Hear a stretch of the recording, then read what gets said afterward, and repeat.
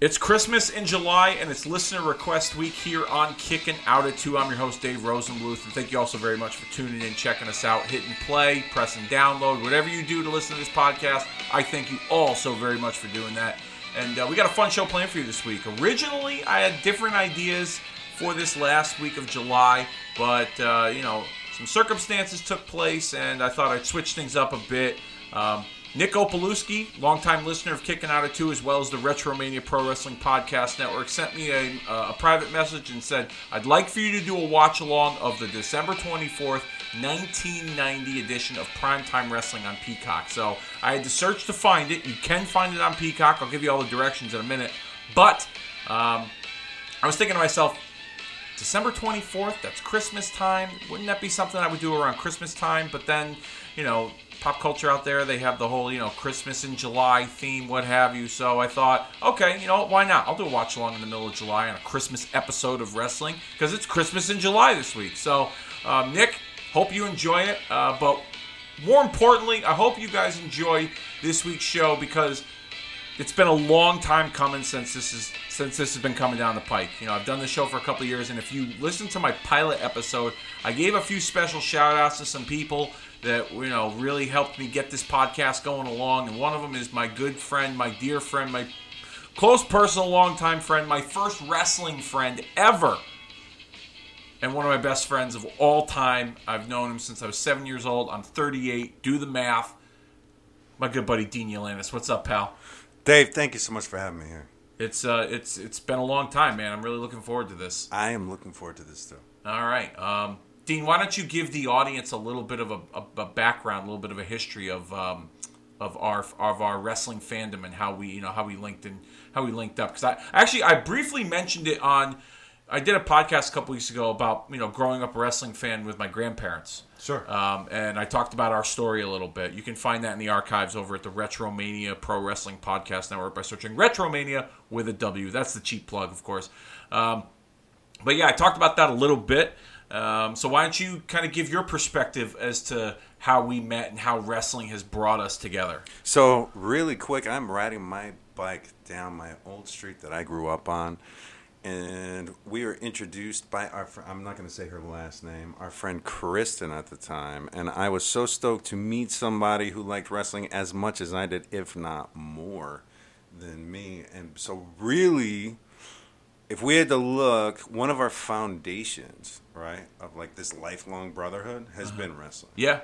Really? Some form or another, yeah. So, I mean, obviously, like, you grow and, like, we've gone through a lot of stuff together. But the actual very first thing that we connected on is wrestling. Yep. So this is really cool to be here. Yeah, this is very cool to have you because, I mean, you're my oldest friend.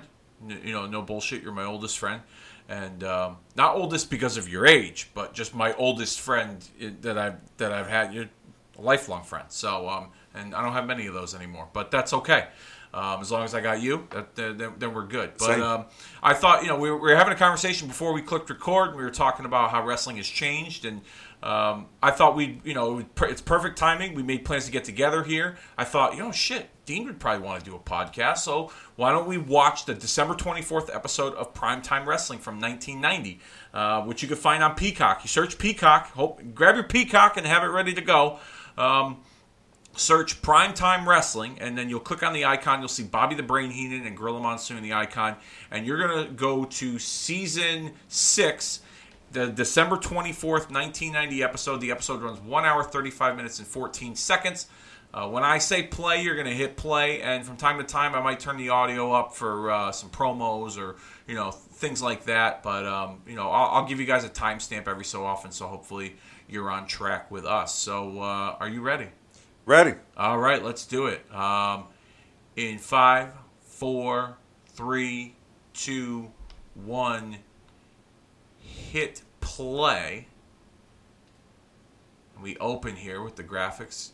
Looks like Jimmy Snuka is going to wrestle Haku. Ooh, good match.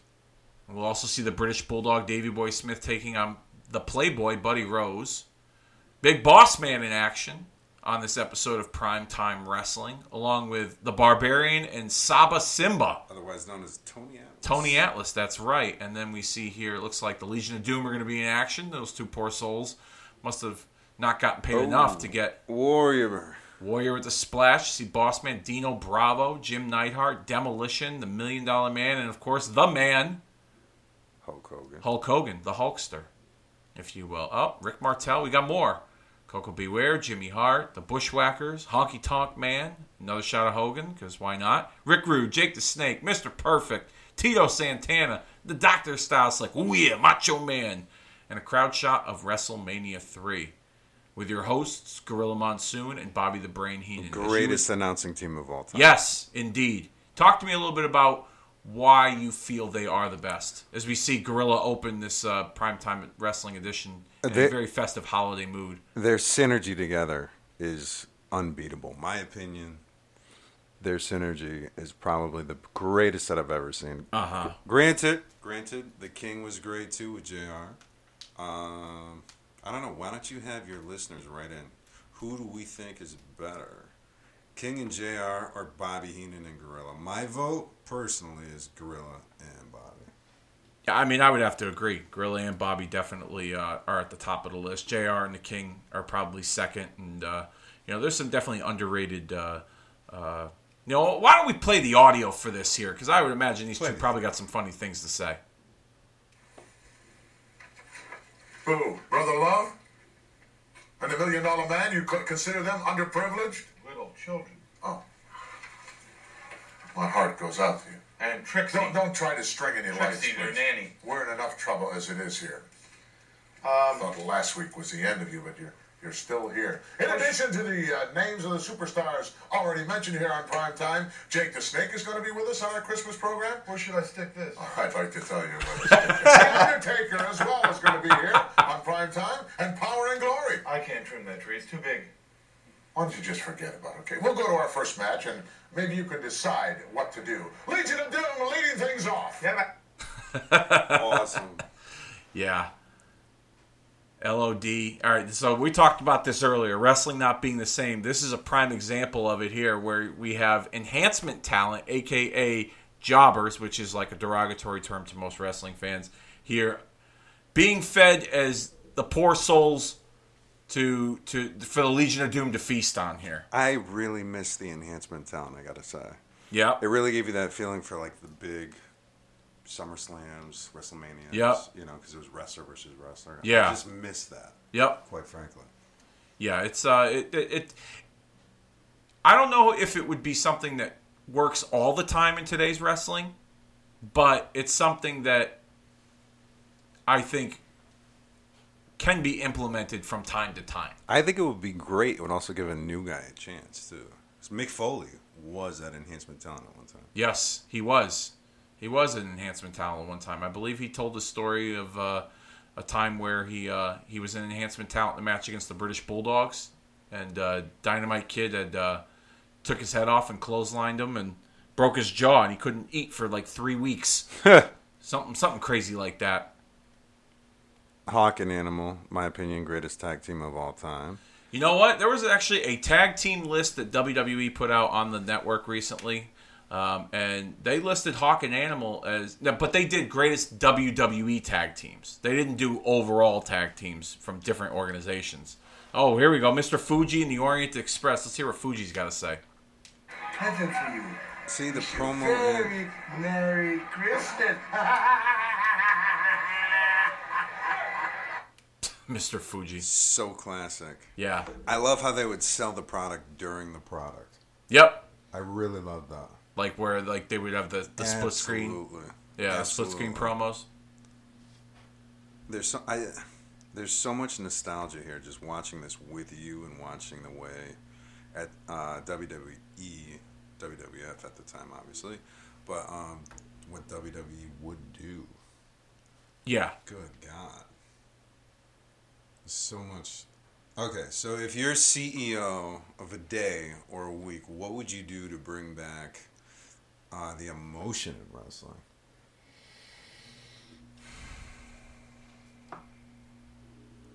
The emotion of wrestling? Yeah, this is open to your listeners too. Okay. But I want to hear what you have to say first. All right. I think you would have to start with... I think you would need a good blend of writers that can help structure a television show, format it for TV, but at the same time, you'd also need people that have plenty of product knowledge when it comes to wrestling itself. And I don't think there's enough of that. I think you have way too many guys that had, that use wrestling as a springboard to get into Hollywood, or some guys that come from Hollywood that and I'm not saying that there's anything wrong with Hollywood writers or television writers that have scripted the product, because there's been some great stuff that they've put out over the years with Hollywood writers. But I mean, I think wrestling has evolved in some good ways and in some not so good ways, and I think one of those evolutions that I feel has lacked has been the consistency in the storytelling. Do you remember when we were kids, they would run a story for over a year? Even when the story ended, they get in the Royal Rumble. Oh, no love lost between these two. It would always be Gorilla and everything. Is that what you're... What? The consistency in the story, yeah, absolutely. I think... But at the same time, you also have to look at when wrestling, during that time period, there was only 4 pay-per-views a year. Now there's a pay-per-view every month, or fucking even sometimes twice a month. Sure. Sure. So, everything happens so fast. I can't really... I just think that there's not enough product knowledge when it comes to the consistency in the storytelling in wrestling today. Like, you just get a Hollywood writer that, is just... I don't know. I feel like for the better part of the last 10 years or so, our intelligence has been insulted. An older audience, okay? Because they've been catering to a younger audience, which there's nothing wrong with that, because a younger audience... We were that audience. But we were that audience at one point. I think what's also hurt it, too, is being able to have so much information at your fingertips with Google and the internet and social media and things like that, you and I, we would watch a show, and it's not like there was no internet back then. We wouldn't go jump on the internet and see how everybody else thought about the show. Sure. We would just watch it and then be like, oh, can't wait till next week. Sure. Now it's like, oh, we watch the show, roll credits, and it's like, oh, let's see what Dave Meltzer from the Wrestling Observer had to say, or let's see what so and so on this message board has to say. Sure. You know what I mean? Sure. So do you think? So I mean, we've had this conversation a lot of times that we don't feel that wrestling is what it was. Yep. Do you feel it's because we're not 7 anymore, or do you feel it's because of the product? I think there's 2 points. I feel like there's a certain part that's not. We're not kids, obviously. Yep. But I think there's also the product is not what it used to be. No, it's not. It's not. It's better. It's great. They have wonderful writers. But something's missing. I think there's a lot of believability that's missing. I think when we were kids, we wanted. I think too many, and it goes back to what I was saying earlier about the being able to get information at your fingertips. When we were kids, also too, we'd watch a movie. Okay, we would go to the movie theater, right, and we'd watch a movie, and it's not like we would then go search for Siskel and Ebert's, star rating approval on these movies, or if they gave it a 2 thumbs up or whatever. Sure. It wasn't like that we would go do that. Sure. I think we would get lost in it, and we would be like, wow, that was a great movie. Absolutely. I'd watch that again. Or, hey, maybe they'll do a sequel, We nowadays, we want results yesterday. At least that's what the wrestling audience has been conditioned to. And therefore, we also want to micromanage and pick it apart instead of just getting lost in it sometimes. But then there's times too, Dean, where I could try to get lost in it, and then there will be things that just don't make sense. Sure. And maybe that's my 38-year-old brain working. Sure. Sure. I mean, on a side note, I do want to say, nothing but respect to all the federations and the wrestlers and what they do, too, because I'm sure it takes a lot of work. Yeah. So we're not trying to insult anybody, while we're doing this. So nothing but respect to everybody. But with that said, too, where's your level of love for the product, for everything? Today, yeah. So, I mean, I know, and I mean, anyone who's listening to this probably wouldn't know, but, we were massive fans, right? Yep. So, I mean, we absolutely loved it. Everything was great. Even at that time, let's say we did have internet back then, right? If someone said something, it wouldn't sway you. It wouldn't have swayed you. If someone said, "Oh, that wasn't good," it wouldn't have swayed you. Yeah. On anything. Yeah. Right? So maybe there's so many different variables, but, I mean, where does the love come back? Like, where does that feeling of grasp? I think a lot of the new guys have a lot of charisma, too. I think what for me personally is if there's a clear and concise story between two guys or two girls and they have chemistry and it makes sense, and then the end result being like a good match or the results of a good match, that's where the love is. That's what I jones for. I jones for a story that I could sink my teeth into and where I can relate to it and on some level, and then what I want to see at the end is the fucking big payoff. This guy cheats to beat this guy. Well, I want to see this guy get his revenge back. You know what I mean? Absolutely. So that's where the love is. It's still some of those old school values as a wrestling fan, but maybe in a modernized form. Absolutely. I miss, like, we just saw Mr. Perfect Fisherman Suplex, Texas Tornado, right? Yep, with a little help from DiBiase. I miss knowing that one move and you knew where the match was going to go. Okay, I'm glad you brought that up, okay? Because, you know, that's a big thing that bothers me in wrestling today is these moves that when we were kids, if Shawn Michaels hit you with the super kick, it was all over. It was done. If Jake the Snake hit you with the DDT, you were definitely done. Now those are moves that have become transition spots in wrestling, and it drives me nuts. And then the guy doesn't sell it to save his life. It makes it even worse. And everyone uses everyone's move. That's the problem. There's no individuality. Okay? You know how many guys use the super kick? You could probably count on both hands and then continue counting how many guys in wrestling across the board use the super kick. Sure. I mean, it's not to take anything back from the athleticism of today's guys, right? Because we're two fans who are watching, right? But or two lifelong fans. But I miss knowing. Okay, with LOD's move, I can't think of the name of it, but the Doomsday Finish. Doomsday Finish. Hawk jumps up off the top. Once Animal put him up, you knew it was over, and you waited for it. Yep. You wanted to see. Nobody was kicking out of that. Nobody.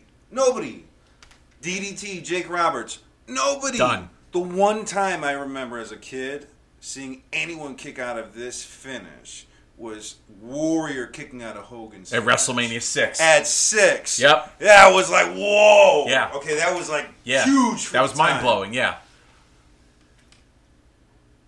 I mean, the athleticism's amazing. Everything's great, but I miss knowing that feeling. I miss seeing those specialized moves. Yeah. You know? Here's another thing that I think, has become a point of contention with wrestling fans then and now. We're watching this right now. It's Barbarian and Saba Simba from Primetime Wrestling, okay? By the way, I'll give you all a little bit of a timestamp here. We're at 13 minutes, 59 seconds, 14, 01, 02, 03, if you're following along. Now, at 7, 8 years old, you and I aren't going to micromanage and pick apart this presentation here because we just wanted to get lost in it in wrestling. Sure. But let's be honest with ourselves. 38-year-old, 39-year-old Dave Rosenbluth and Dean Yalanis, we're not exactly over the moon excited to watch this match just based on the look of these two guys. They look like, two barbarians. No pun intended. No here. pun intended. Right? No pun intended. But it's not exactly a desirable presentation of professional wrestling that we're watching right here with these two guys. Would you say? I think it's I like the nostalgia of it for sure. The production value is like way high. Well, I'm just talking about them two as characters in general. Like people for the longest time have said they want to see more reality. But you get fans that be like, oh, I want to see more reality based characters, or I want to see more larger than life characters. Because it's wrestling, I want to get lost in it. Me personally, I like to see a good mixture of both. Sure. Would you in 2021 want to see a Barbarian and Saba Simba Let's say if they were in their prime currently today in today's wrestling. I would watch it. Okay, and tell me why. I would watch it. Talking to the mic a little more. I think the character mix is cool. I dug the characters. I think I would still kind of dig a character. Okay. Like, I think the Barbarian's a really cool character. Okay. The Tony Atlas as Saba Simba, I just knew even as a kid that was Tony Atlas. So yeah. I guess it's hard to to get lost into that. How do you take someone who's as well known as Tony Atlas, who I really like Tony Atlas, and then make him Saba Simba? Like, it's Tony Atlas. Yep. But it's Saba Simba. But I would like that. Yeah, I would like the reality of it too. I mean, if it's more realistic, if it's more of a realistic character, I would like that too. I want to get lost in wrestling again. I want to be able to watch pay-per-view with you specifically, and get lost in it and feel the joy that we can feel. Yep. And kind of go back. Yeah. I think I'm glad that you brought that up, because I think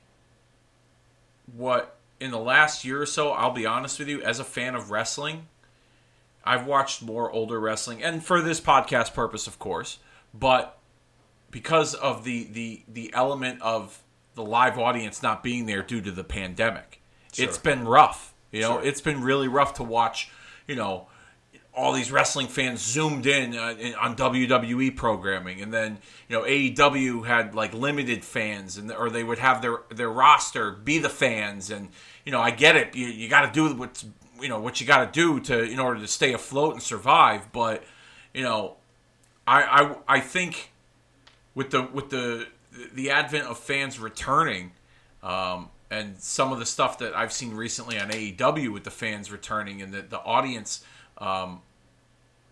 I get more lost in the reactions from the audience of what they're seeing, because I haven't seen an audience in wrestling in such a long period of time that getting lost in the actual product itself has been secondary for me. Sure. WWE,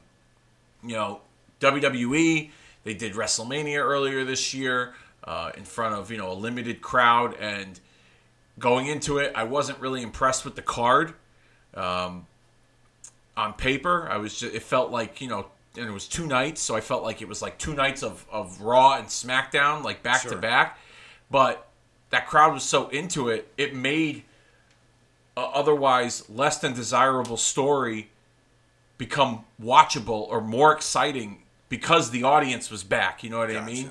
Gotcha. So, as a fan, I want to get lost in the stories itself. Sure. But I can't help right now get lost in the reaction of seeing people and their reactions itself, because it's been rough watching wrestling on the other this hand, last year without seeing fans, Sure. Even on the other hand, I mean, I definitely sympathize with the wrestlers themselves not being able to work with the crowd. That must be really hard for them too.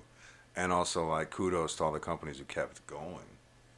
Yeah, I talked about it before. WWE was put in a bad spot, but they luckily had like their training center to fall back on where they could tape TV. I don't know. Did you watch any of those like Raws or SmackDowns or anything like that? Little bits. They're pretty rough to watch, right? Sure. Well, I mean, you'd see the fans like on the TV. I thought that was cool. I mean, the NBA did it. I know Major League Baseball did it and stuff like that. So like they kind of took a little piece of that and they kind of put it in their pro wrestling modernized sense and things like that. But it was. I think it's cool. Everybody could keep going the way they would just have to keep going. Yeah. I'll be honest with you. I don't know what I maybe it's just because I've been a spoiled wrestling fan over the years, but it was better to have that wrestling than have no wrestling at all. Even though it was rough. Even though it was 100%. rough, it was better to have that than no wrestling at all. 100%. I mean, kudos to all the companies and the wrestler. I can't imagine trying to perform in front of nobody. That's rough. On the wrestlers. Yeah. I mean, how do you know if people like what you did? Yeah. You can't hear like a chat. Yeah, you can't hear the guy who's on the screen behind you, right? Well, they would pipe in the crowd noise so that that the guys could hear it. But in the beginning, they didn't. All you heard was fucking guys smacking the mat, running the ropes, and you didn't get that visceral reaction that you're supposed to get when you watch wrestling when you're performing. But there'd be times too where it's like, Here's what I had a problem with wrestling, okay? This was the difference between what WWE did and what AEW did. AEW embraced the pandemic, okay? They acknowledged it on TV, even to the point where if a wrestler tested positive for COVID, they would tell you he wasn't going to be in the scheduled match because he tested positive for COVID. Meanwhile, WWE pretended like there was no such thing as a pandemic. And I think that's what hurt them, okay? And there were also times, too, where, and I'm sure you can tell by watching, a guy will come do his entrance, and he poses like there's some crowd there.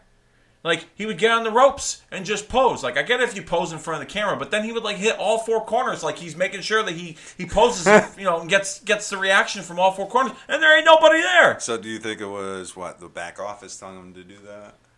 I'm sure it was them just the way they produce TV, and, like, they're in, like, they go through the motions that way. You know what I mean? Sure. Like, it's just out of habit.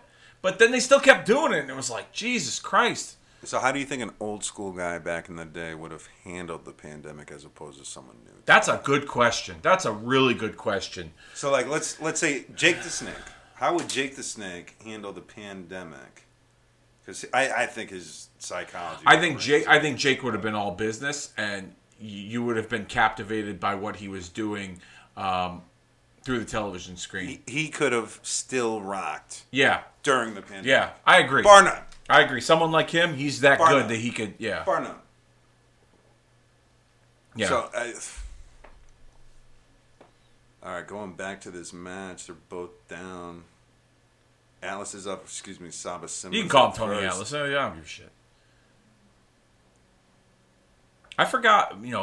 I forgot we had this on. No. So I've never done the watch along. No, We haven't so yeah. called the So match this at all, is so I your, apologize. So this is your first time, but you know I'm what? popping my chair. No, here, it's all so- good. It's all good. I probably should have kind of prepped you a little better. But what I try to illustrate with the listeners and by doing these things is by doing the watch-alongs, I try to emphasize, obviously what we're watching, people paying attention as they listen to the podcast and watch. But I try to treat it like it's just two guys watching wrestling, sitting on the couch talking and bullshit. Cool. That's what I try and do here. Very cool. Every now and then, like I said, I'll play the audio. Like I'm going to do right here for Bobby Heenan because he's the man. Serious. Guy's heritage is nothing to be laughed at. No, or you made should be fun very of. proud of it. Really nice job you're Not doing bad, on the huh? tree. Yeah, it's You great. get a shot of the tree? Could get What'd I do? a job as a decorator when you Well, finish here, which will be everything's very tied in shortly. knots. Did you get me a gift? Of course I got your gift. What's I don't wrong want with I'd like to see what's in it Right. first. dummy? Is it Remember ticking? what happened last time? Is it ticking? I don't want a gift. Royal Rumble just around the corner, and we've got our Royal Rumble report coming Oh my next. God, I love these guys.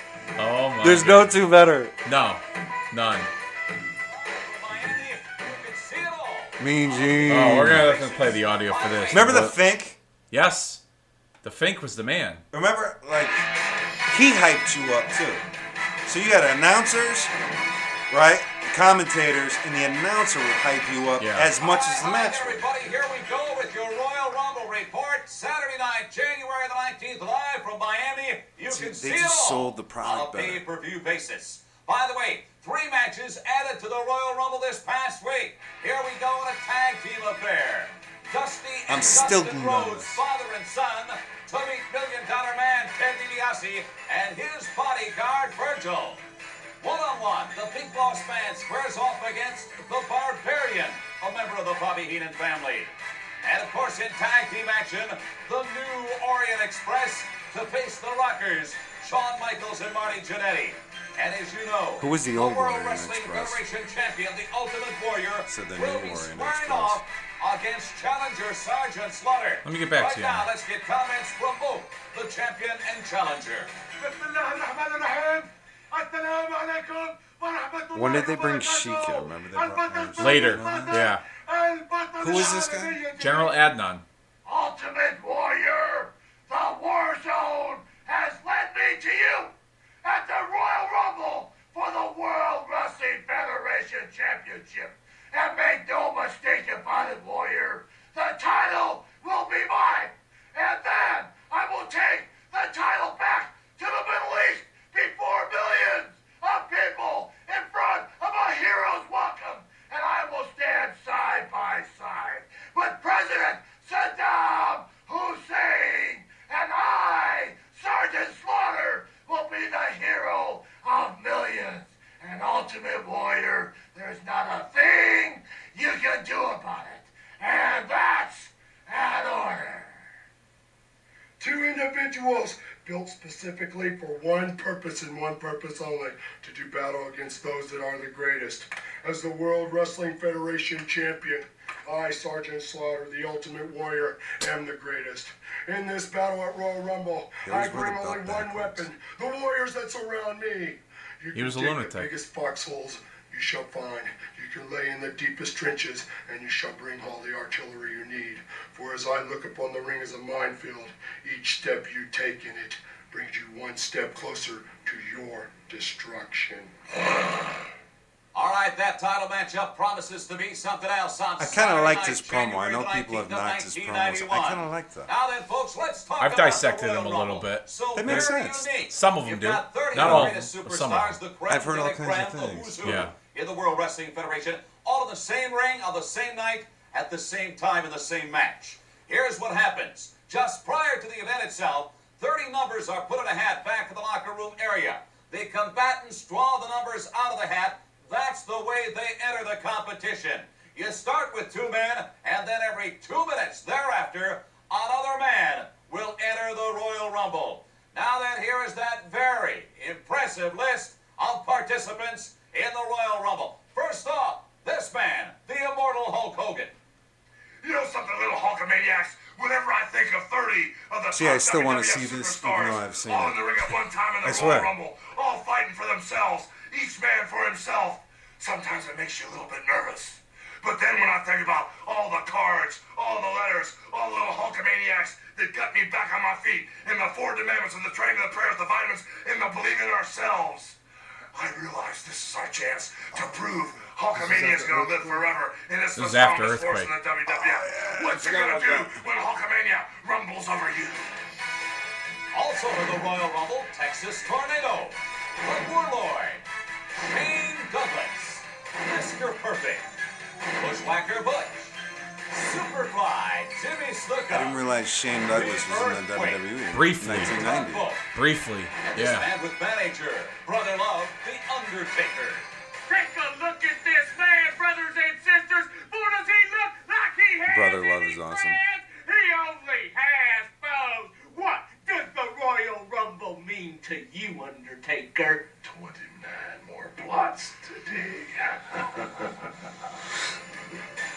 Joining The Undertaker will be the Honky Tonk Man, Bret the Hitman Hart, Haku, British Bulldog Davey Boy Smith, on the Legion of Doom, Animal, Paul Roma for Taker Power was and Glory, huge then, Yeah. too. Saba There's your Simba, boy, Tony Atlas. Hacksaw Jim Duggan, and from Demolition, both men could be they'll end up beating each other, smash and crush. The Royal Rumble. That means you pick a number and you take a chance on fighting 29 other bad dudes. The luck of the draw. All men fight for the same Miss prize. Axe. Every man Huh? for I himself. miss Axe. Axe? Crush and Smash or Axe and Smash. Was a demolition. Morning to the Royal Rumble, Jim the Anvil Knight. I'll answer that in a minute. Rick Martel, Rick the Hammer Valentine, Nino Bravo, from the Legion of Doom, Hawk, from Power and Glory, Hercules, Jake the Snake There you go. Roberts, Bushwhacker Luke, Macho King, yeah, Randy Savage, and this man, 7'4", 520 Whoa, wait a pounds, minute. Andre the Giant. I didn't remember him being in Man, this. oh man alive, what an impressive lineup for the Royal Rumble. Saturday night, January the 19th, 1991. By the way, folks, you can see it all on a pay-per-view basis. I don't remember him being in that Rumble either. I think this was when he tried to make a comeback, Okay. and like Vince was telling him like, no, you're Because of the back. because of his back and his health and everything. To answer your question, I liked all three I like the 3 version of Demolition. Everyone loves Axe and Smash, and everyone thinks Smash and Crush was a shitty version, and I can understand why. But Not shitty. But I was into the 3-man version. I liked that they had a third was guy. very cool. I thought that was cool, you know, and I thought that it left open opportunities. I wouldn't have minded seeing Axe still stick around. I know he got hurt and he couldn't wrestle anymore, and I think his contract was up, and they ended up not re-signing him. But Yeah, I wouldn't have mind seeing Axe been like the mouthpiece for them and keep the Demolition name going, but have Smash and Crush Absolutely. as the team. You know, but I'm not upset with Mr. Fuji in that role either. Do you remember they even put the extra action figures out too? I do, dude. I remember buying. So that was good I have marketing. them. I have too. them in the case. That was good marketing too, because I I remember- had Axe and Smash, and then I had to buy it again for Axe and Crush. Smash and Crush, yeah. Smash and Crush. Yep. Axe and Smash were sold as singles, and then they sold Smash and Crush as a tag team with the helmets. Yeah. So listen to this, okay, while we're on that subject here, right? So I bought, over the years, since I've started this podcast, I've become a big action figure collector with all those Hasbros in the case over there, right? So You have been for a long time. well, no, I didn't have any of these for a while, but when I was younger, I did. But yeah, when I was younger, but then I gave them all up when I heard of this thing called Pussy, and I think we all did, yeah. yeah. So there is this pink thing that came into my life when I was a teenager, and that was when my toys went away. Anyhow, the action figures. So I would get like Demolition, right? And I bought like a couple of them, like I bought like Crush by itself. But then I was like, well, I got to find the helmets for them, the accessories, the little rubber helmets. Sure. So I find some guy like on Instagram that sells some of this stuff, right? I was like, how much for the helmets? He's like, all three? I was like, yeah. He's like, $100. I'm like, get the fuck out of here. For the little rubber thing? Yeah. Come on. Yeah. So I ended up finding a guy that sold me. I bought one helmet for like $15, and then another guy sold me like two helmets for like $30. Wow. So I ended up getting all the helmets. Like, yeah, that's how much my obsession with collecting has become. But I wasn't paying no $100 for fucking 3 helmets, like Demolition Hasbro helmets. That was bullshit. So the action figures when we were kids were only about $6. $6 or $7, yeah. $7. But like the value in them now, it's unreal what you'd be able to find them for on the secondary market. Like I'm telling you, like it's nuts. Like without the box, they call them the card. Yeah. Like depending on who it is and what series it is, like you could probably find like series 1 that's up on the top shelf. I mean like $10, $15 a piece. And then as you go higher and higher in the series that aren't as available as much, like a Yokozuna goes for like a $65. Oh my God. Yeah, it's nuts. Seeing Power and Glory here against 2 helpless souls that drew the number to face them. Power and Glory. Spoiler alert. I think Power and Glory is going to win. I think so too. I would bet my paycheck on it. Yeah, Power and Slick! Yeah. Dr. Style. Slick was the man. Bring back Slick. He was great. They brought him back every once in a while. For He like was little great, cameos. man. Yeah. He Oh was no, I great. liked Slick. What did you think of Power and Glory as a team? As 9-year-old Dean Ulanis, what did you think of Power and Glory as a I team? liked Power and Glory. Like you liked to watch them, or you liked that? Like I they were one like of to your watch favorites? them, and then when one of my favorites, like Demolition or LOD, I'd like to see them lose to Okay. LOD. All right. So But I liked them. Were they believable to you as a kid? Absolutely. Okay. All right. Hercules was like massive. Okay. So yeah, I believed Hercules could destroy somebody. Okay. So do you remember that one SummerSlam when Roma and Hercules beat up the Rockers and they injured Shawn Michaels? I believe you let me Absolutely. borrow that tape. Absolutely. I Okay. remember that. Like that was when I felt like they were, like as a kid, I was like they were real, they were legitimate because they beat up my team, the Rockers. Yeah. Now, The chain to Michael's leg, yeah, right? That was Outside the fall of of the the floor. Rockers, right? Yep, that was the beginning. That was the beginning when the downfall came of the Rockers. But now the narrative has been, especially with Paul Roma, since he was a 4 Horseman, everyone looked at that as a flop. That Power and Glory was a nothing tag team. I didn't think they were nothing tag team. I liked them. I thought they were liked legit. I think, okay, so Paul Roma and Herc in singles competition or as a tag team, which one do you like better? Power and Glory or singles? Power and Glory. Power and Glory? I wasn't the biggest Hercules fan as a singles, but as a team, like I like their finish. Like this is a great finish. I think this is coming up right now. He's gonna set him up for the tag. And do you remember this finish? No. Okay, so actually. Hercules is gonna superplex him, and Roma's gonna do a. Oh, I do remember It's like a this. combo at the same time. This is a cool finish. This is very underrated. Badass finish. Oh. Good night. Oh, and he's got to cover him with one foot.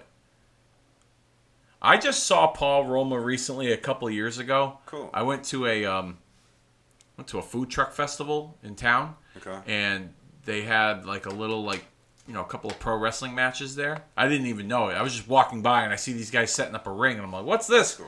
And they were like, "Yeah, it's a Paradise Alley Pro Wrestling, which happens to be the indie company that Paul Roma owns." Oh, cool. So he's a local in Connecticut, in like didn't the know that. New Haven, East I Haven didn't type know that. area.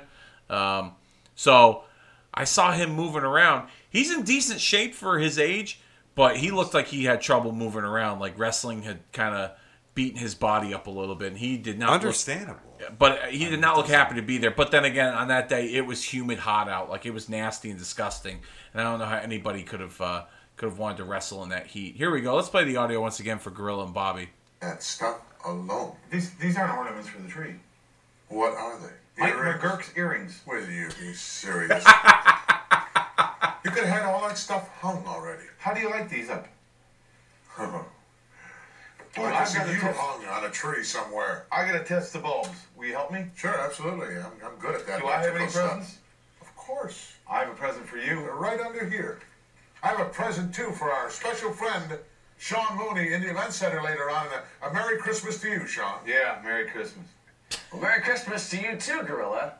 And even you, Bobby Heenan. Well, I know of a Christmas present the entire family can share. It's the Royal Rumble. It's all happening Saturday night, January 19th. And all you have to do is pick up the telephone, call your local cable system, and place your order. 30 superstars of the WWF involved, each man on his own. There are no allies. Right now, let's hear from some of the Mooney did his participants, thing. beginning with the Heart Foundation, the Hitman, and the... He was good. Mooney did The his thing. Royal Rumble, the luck of the draw, where endurance is everything. Hitman. Great team. Yeah, well, I feel real. Yeah, real Heart lucky. Foundation was There's legit. gonna be 30 fresh men. There's gonna be a fresh man hitting that ring every 2 minutes. And it's gonna be a dog fight. It's gonna be a fight to the finish. It's gonna be a Royal Rumble, right, Anvil? Yeah, baby, yeah! It's the Royal Rumble, baby! Oh, a lot of excitement. It's a big event. And the bottom line, you said it. Everyone's on its own. When we see the Hurt Group and I, it's only a figure speech. Go where we're at. We're together. And Hogan and Tugboat, we're gunning for you. Whatever it takes to win it. January 19th. It's the World Ooh, look at Wrestling this. Federation's Shane big Douglas. Royal Rumble. I I've said from remember the very him start, being- from day one, I don't either. that in order to prove yourself, you've got to go against the very best. You find them right here in the World Wrestling Federation. I know that I can prove to the world that I belong here in the WWF. You know, wish Perfect, it stayed I'm not really sure you It's so should be in this basic Royal Rumble. and generic. I mean, you're the Intercontinental Champion. You'll probably have 29 guys gunning for you. But then again, you're perfect. Bobby, everybody wants to be what I am. And in the Royal Rumble, you're getting an opportunity to face Mr. Perfect. And I'll show you that I am what I say I am. And I say, I'm perfect. Mr. Perfect, the new Intercontinental Champion, set for action, but titles will not matter in the Royal Rumble. You know what I used to love about those? The green screen in the background with their logos. Yeah. That shit is so cool. I think that that's something they could still do, or like they do it like in a modernized version with like the LED. Like if they were in the back and they had like an LED board. Because here's one thing that insults my intelligence about wrestling, okay? They'll do a skit in the locker room or the backstage vignette where they'll have like one or two guys back there sitting in the locker room and they got like their duffel bag, but then like you see like their t-shirt hanging from one locker and then the same t-shirt hanging from the, like they have like 5 or 6 different versions of their t-shirts hanging from the locker room as a way to advertise or market their merchandise. How vain are you that you have to hang up your fucking t-shirt with your name on it on every hook in the locker room and not leave space for other people to get dressed in the locker room? That's pretty screwed up. You know what I mean? That's really, really screwed up. Like, Why do you need 5 t-shirts? yeah, why do you need 5 different That's just a t-shirts to straight up advertise cash yourself? in. Yeah. I mean, I used to... Okay, we're totally those guys like back in our day. Back in our day. Yeah, I know. That's what we're doing right now. That's Back in our day. That's exactly what we're doing. Wrestlers like only had one t-shirt, right? If You that. gotta, like mow lawns to get a t-shirt. Oh, I know.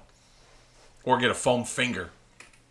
I never Like a did Hulk the Hogan foam- foam finger. Never did the foam finger. I thought you had a Hulk Hogan foam finger. No, I got the shirt, but like everybody, Yep. I ripped the shirt. Yep, same with me. It didn't last. Yep, at same all, with me. very long. And I had the bandana. Yep, I remember you I had the never bandana. had the foam finger. I remember you had the bandana. What do we got here? Big Boss Man. Oh, the man. With the ball and chain. I thought he moved. I remember as a kid thinking, holy shit, how does he move like that? Yeah. Part of my language. No. I cuss all the time. Don't worry about it. Where's the nightstick? What's with the ball? That's what I'm curious about. Bring back the nightstick. Where is the nightstick? Maybe they were trying to. Maybe they're trying to market some other piece of merchandise for the kids, because they used to sell those foam nightsticks, and the baseball cap. I used to have that hat that Country Bumpkin is wearing on top of his head. Early 2000s, Boss Man. I thought his outfit was way cooler.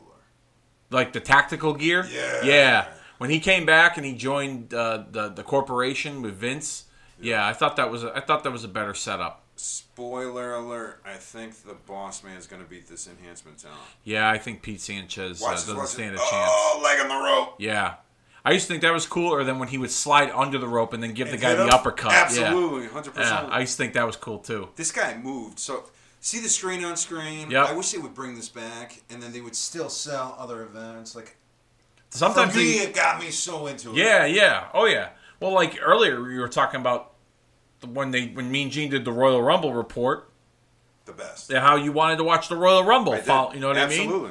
Like, it had to be pretty cool. You know, like the way that they sold it, like in studio like that. Nowadays, when it comes to the announcers, they don't sell it. To me, they don't sell it. All right, they sell it, but I feel like there's no individuality with the announcers. They don't allow the announcers to be themselves and sell it in their way. It's like it's very micromanaged. It's very rehearsed.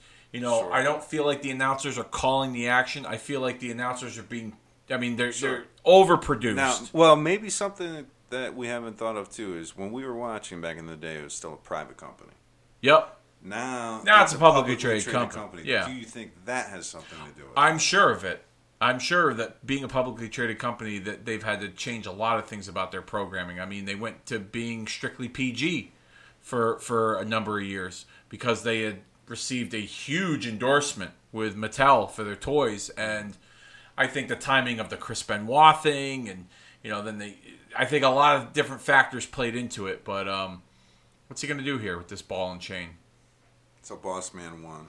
Yeah. Spoiler alert. Oh, if you were betting your paycheck, pal, you'd have doubled up. All right, so he's doing the ball and chain. Okay, what exactly is he going to do with this? I don't know. Is he going to? I missed the nightstick. Ram the ball into his. He's going to ram it. What's he doing there? Oh, he's going to ram it. I don't remember this. I don't remember this either. Oh! Ball and chain to the gut. Oh, Pete Sanchez. And Pete just got a ball to the gut. Yeah. That was great color commentator analysis from you, my friend. Not so much, but thank you. No, I can appreciate it. Ball to the gut. Replay of the ball to the gut spot, because that was the high spot of the match. That's what everybody wanted to see at the end of the day. Back to Gorilla and Bobby here on this Christmas edition of Primetime Wrestling. Thanks to Nick Opalewski. Thank you also very much for tuning in, listening, and watching this watch-along here with us as we play the audio for Gorilla and Bobby in studio. Thank you for being patient on my first watch-along. Yes, you're doing a great job, by the way. Sure. He said he all me you want. If you get through Barbarian. Going right through to Barbarian. Want to know where I'm going to be this week? No, but you're going to tell us anyway. That's right. Wednesday I'm going to be in Providence. Thursday I'll be in Portland, Maine. Friday I'll be in Hershey. Saturday I'll be in Richfield and Cincinnati. And Sunday, coming up Toledo and Lansing. It's beautiful. Those dudes could sell. Yep. Guest this week, Sell. The Undertaker. Another one who could sell. Mean Gene. Brother Love introduced me. Remember the Undertaker when he first came out? We all thought he was legit dead. Okay, we were all scared of him. You know, I remember. Remember the Warrior? Yeah, when he locked the Warrior in the casket. It was like rip. Oh yeah. Man. Oh, I know. It was wild stuff. I mean, it was wild stuff. This is before the Paul Bearer era. Before they switched it over. And Brother Love was his manager. Brother Love was cool too. I've heard he just had to do other things. Yeah, he was working behind the scenes, and he didn't want to. If he was going to manage Undertaker, it was requiring being full time on the road. Gotcha. So, he switched that up here. I thought Paul Bearer was a great addition. Oh, Paul Bearer made it. Paul Bearer made the character. I mean, The urn, the face. He looked like fucking Gomez Addams from the Addams Family. He had that like dark element. He was also a licensed mortician in real life, so that helped. You know, I think they should bring back Brother Love. They've had Brother Love do some cameos every once in a while. You know, like on like a Legends reunion of Raw or something like that. Forget the cameos. Bring back some of the old guys and teach some of the new guys. What time it is. Yeah, I know, right? Because, I mean, it's like, come on, man. Yeah. This old school WWF or WWE, whatever, there's so much... You can call it WWF, There's so much charisma on here from these people. Yep. Right? Oh, yeah. I'm not knocking the new guys. I think there's a lot of cool new guys, too. But I just don't think it's... Again, I can't separate if it's because I was a kid watching... Mm-hmm. And I'm an adult now watching a product which doesn't hold me. So maybe if it was 7-year-old me, 6-year-old me watching a new product, maybe I would be that. Do you think you would be that excited? I think there are kids that can be that excited. I know that like. All right, so no, but like okay, so we can go back in time to watch today's wrestling. We're 5, 6 or 7 years old. Okay. Mm-hmm. Would you get so excited as we did back then? I think so. We both used to jump. I think so. I think we could. And the only reason why I think we could is because we don't have those other elements to distract us, like the internet and having all that information at your fingertips. No. So we can go back in today's time. So if we go back if we were 6 years old watching wrestling today in 2021. Yeah, I think there could be certain elements of it where I would get really excited for, you know? Like, for instance, so here's a great example. Last couple of years I've gone to different shows, and last WWE show I went to, I think, was Money in the Bank, when they came to Hartford. And there's still little kids that, like, you know, will buy the Rey Mysterio mask. And you still see little kids that, like, get into it with, like, you know, John Cena, even though John Cena wasn't there on that show. Like, you still see that, like, there's still... That's what I was when I was their age. You know what I mean? Sure. So, I think it's still very possible, you know? I don't think across the board I'd be going crazy over it, but I'm sure I'd have my favorites. Sure. I mean, I think no doubt it's marketing to Who's that younger schlep people. there? Never seen him before. In the ring? Yeah, not Haku, the ring announcer. I don't know who that guy is. Where's the Fink? Give me the Fink. I want the Fink. Who is that guy? I don't know. Did they say? No. Turn it up. Who is he? I'll put on the audio.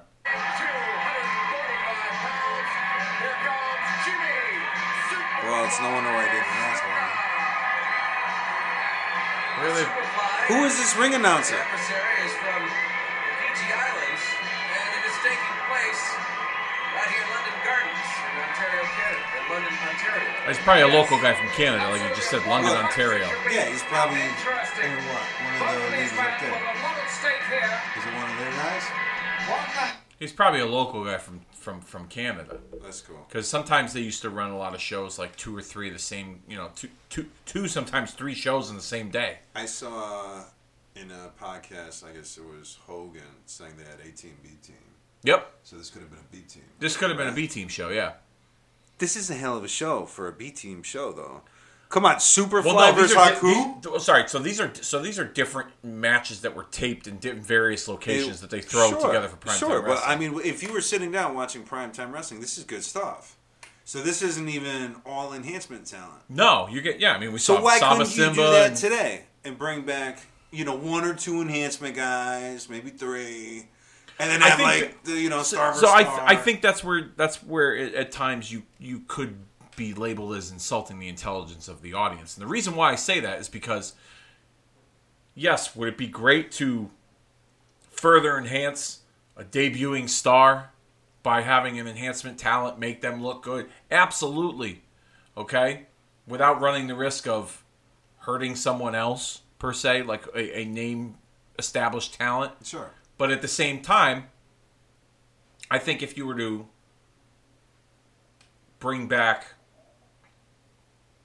the enhancement talents on a regular basis, I feel like the fans would kind of call bullshit on it and be like, they already know what's coming. They already know that this guy is a big deal. He's going to mow through this dude. He's going to mow through 4 other guys in the next few weeks, and then they're going to finally put him up against someone with some kind of credibility. Just, I mean, on my side, I think it would be cool for the superstar, and I think it would be cool even for the enhancement talent to get his shot, though, too. I agree. We all got to pay to someone. I agree to some extent. I think the audience could be cool with that. I think also too. Like, I think they would understand that too. If you watch some of WWE in the last few years, there are guys who are treated as enhancement talent, but with characters. You know, Zack Ryder, Heath Slater. You know, they had some characters, and so the thing was just to lose. They were pretty much in a sense enhancement talent, but with bigger personalities and with and with entrance music. You know what I mean? That's kind of cool. But I think most people look at them and it's like, oh, well, they look at them on the surface and say, oh, well, they're a character. They have a gimmick. Why can't they do something meaningful with them instead of having this guy job to, you know, X, Y, and Z? Sure. You know? I think because they look like a star, that fans get upset when they start losing so much or doing the favors to so many different guys. Sure. You know? Do you remember when Barry Horowitz broke through that?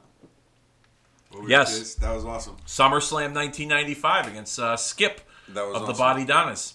He broke his undefeated... Yeah, for a little bit. I remember that. Yeah, I know. It was crazy. Right? But at the same time, it was also something that, like, we never saw. We never saw it. It was also something that, like, we never saw. We never saw it, but we also knew who he was because we had seen him every week get his ass kicked on TV for so many years. So, like... I liked seeing him win. I was like, it was a cool deal. I didn't know his name until he won. Yeah. Right? And I still remember his name because I remember. And then, you know, the old pat on the back gimmick, you know, he would do. You know what's funny, too? I've watched shows, like old episodes of, like, Superstars, and he'd be on. And then the same night, WCW would do, like, a Saturday night show. And he would be on? And he'd be on that show, too. Nice. Like... Barry Horowitz got fucking paid. You know? He did whatever he had to do. He got fucking paid. If that meant he was working 3 shows and for 3 different companies a night, he was doing it. Paid. But yeah, he got paid. There. So I heard that Haku is like one of the toughest people that ever walked the earth. Yes, actually. Yes. There's if you YouTube or Google like Haku, like classic Haku stories. Or like bar fights or something. No, he's nuts. Like he's legitimately nuts. But I've seen shoots. He seems like he's like the nicest guy. Yeah, but they say he's the toughest dude there ever was in wrestling. Him and Harley Race. Oh. Him and Harley Race, they say, are the 2 toughest guys to have ever, you know. And you knew there was one story I heard. I don't remember who told the story, but somebody got into it in a bar with a fan years and years ago. This is when they would, you know, this is when they were still trying to portray like wrestling was real. Like the good guys travel with the good guys, the bad guys travel with the bad guys. So I guess like some fan told one of the guys that like, oh, it's fake, you're a bunch of phonies, you know. Like a group of guys. Sorry, I'm having trouble hearing you. No, you shouldn't have trouble hearing me, bitch. I wasn't talking to you. And this happens all the time. I'm stupid. I shouldn't even be wearing this during this because it always goes off. But I guess one of the guys, you know, stepped up and said something to one of the fans said something to a wrestler, and they crowded him, and literally Haku came in and wasted all of them. Like it was like 4 or 5 guys. Wasted them all. Like not even like, you know, batting an eyelash. Well, like. I mean, there's no reason to be an asshole. And so, like, if you're going up to a wrestler blatantly being an asshole, I feel you deserve the ass kicking that's coming to you. Pretty much. And hopefully you didn't sue the guy. Pretty much. You know? I mean, really, like, why people find the need to go out of their way to be an asshole, I have no idea. They say he's one of the nicest guys, but you get on his bad side, you might as well just, you know, dug your own grave legitimately because he'll hurt you. But, I mean, even, like, I'm sure he's, like, a major badass, could destroy people, but I mean, what does, like, I wouldn't conduct myself like an asshole. You gotta take into account too, they were in a bar, so Sure, but I'm not saying it's right, but people are gonna have a few drinks. They're gonna get beer muscles. People are gonna have a few drinks. They're gonna get beer muscles, and all of a sudden think that they can this phony wrestler's on TV, and then one thing leads to another, and then of course. But I mean, people should probably try and conduct themselves better. And I'm sure of it. I'm happy to hear that Haku kicked the crap out of them. Yeah, basically. I'm telling you, you'll find somebody's got every shoot interview you watch. Somebody's got a Haku story, or somebody's got an Iron Sheik story. Sure. I remember as a fan, as a kid, taking shit from people. Why do you like that stuff? Oh yeah. Oh yeah. That's why fans got it too. Fans got it too. That's why, like, when I would go to my grandmother's house on the weekends, and because you used to live around the corner from her, I didn't have to worry about that because you loved wrestling just as much as me. It was like such a relief, dude. It was like, oh my god. Yeah. I was like, oh shit, he's got all the toys I don't have. Like, oh, this is cool. Yeah, and vice versa. He's got SummerSlam on tape. I didn't see that SummerSlam. Like, it was wild. Yeah, it was totally wild. And fast forward, I don't even want to do the math, but no, we'll let the listeners do the math. But it's basically that's pretty cool, man. Yeah, it's been so it's like 31. Yeah, the first initial hit of our friendship was over wrestling. Yeah. Right? It was. That's cool. I don't even, like, it's funny because I told the story on the couple episodes ago, and I didn't remember how we actually met. I thought maybe Kristen. I didn't realize that. I thought we met through, like, we were riding bikes, and like I was riding bikes. You would cut through your grandma's backyard, and then we were talking. See, wow, that's crazy that you even remember that because I don't. Yeah. I just knew that we met, and then like we found out that we both liked wrestling, and then that was the end of it. And looking back, we were both probably like, "Hey, who's this guy?" Talking to Kristen, right? You were probably like, "Who's this guy?" She was just the neighbor that lived behind my grandmother. It wasn't. Yeah, I didn't think it that far through either. But yeah, but I was just happy, like. And then, because there was not a lot of young people in the neighborhood, I was like, "Oh my god, there's someone I can play with." Yeah. And I was there like every weekend, visiting my grandmother. Kind of amazing, actually. So I would wait. I'd ride my bike to your grandmother's house, and she'd be like, "He's not here yet. He's coming." Yep. I'd ride again. Is he here yet, honey? He's not here yet. And then I get there, and then you blow up my phone over, and I'm like, "Yo, they're right there!" Hop on the bike, like jet down the hill like a million miles an hour. Oh yeah, I remember it. Sometimes ride my bike through Kristen's yard. Yep. I don't think her parents like that too much. No, I don't think they did either. But like as a kid, like I apologize if they're listening. I'm sorry. That'd be funny as hell. And I really just should have went to the stop sign and like made the right. I really should have. Yeah, it's okay. But, Snuka with the win. I didn't think Snuka was getting the win. I thought for sure Haku was. Yeah, but that's a lame win because he rolled him up in a fucking package instead of jumping off the top rope. Dude, you're Snuka. I want to see you jump off the top rope. That's a good point. That's a good point. Interesting that you brought that up because, Watch. See? Rolls him up. 1, 2. Well, Haku's shoulder was definitely up when that ref made that count. Yeah, he was definitely up. Now, would we be talking like this at 7 years old watching this match? Would you be like, you know what, you were disappointed because Jimmy Snuka didn't jump off the top rope? Probably not. Okay. Probably not. Okay. But looking back now, like, I want to see you fly off the top rope. Okay. Yeah. I get it. I get it. And I probably would have said, I remember when Warrior beat Hogan, I remember thinking to myself, no, he kicked out. Yep. I totally thought he kicked out. That was I think that was one of the first instances that I remember. Oh, speaking of Brother Love, let's play the audio for this. Oh, let's definitely play Brother Love.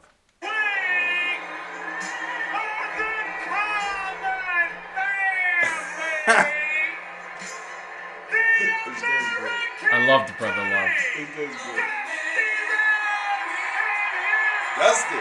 That's right, baby. Is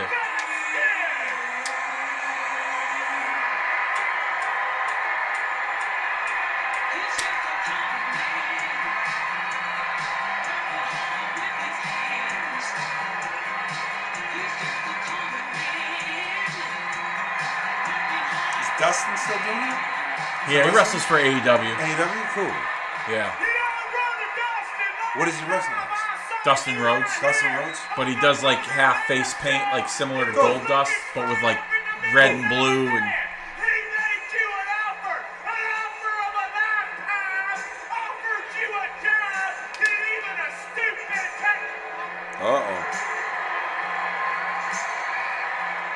Let me tell you something, you red-faced pumpkin head. I'm here to talk about bonds.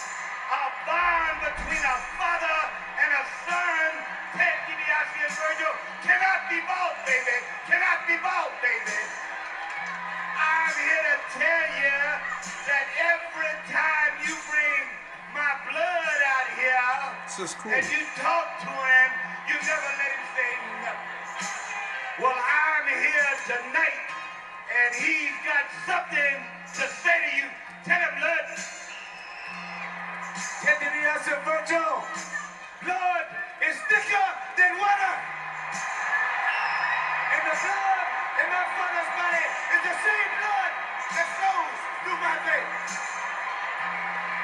Now, the Royal Rumble, Ted DiBiase, Virgil, Palace, the Rose family is coming to get you. Let me say one other thing about Ted DiBiase.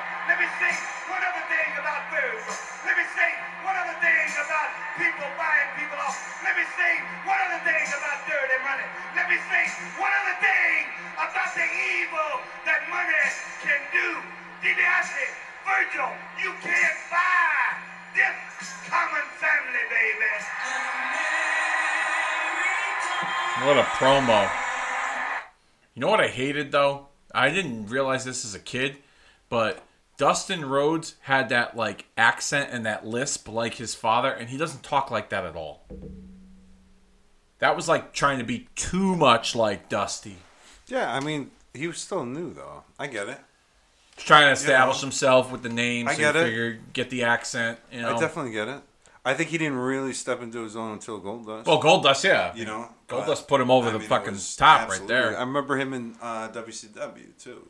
Yeah, when he did singles in WCW and then he was a tag with, like, Barry Windham. Yeah. Like, those were some good stuff. I liked Dustin as a kid, you know? I mean, I think in any career you're trying to establish yourself, you know? I didn't have a problem with him. That was the only issue I had with him, like, now, was that I could see why he had trouble succeeding is because he sounded too much like his father. I have to shoot. But as time went on, I have to shoot you completely straight. I remember Dustin Rhodes and his Dusty Rhodes. Yep. I don't remember the way he spoke until I just saw that right now. Yeah.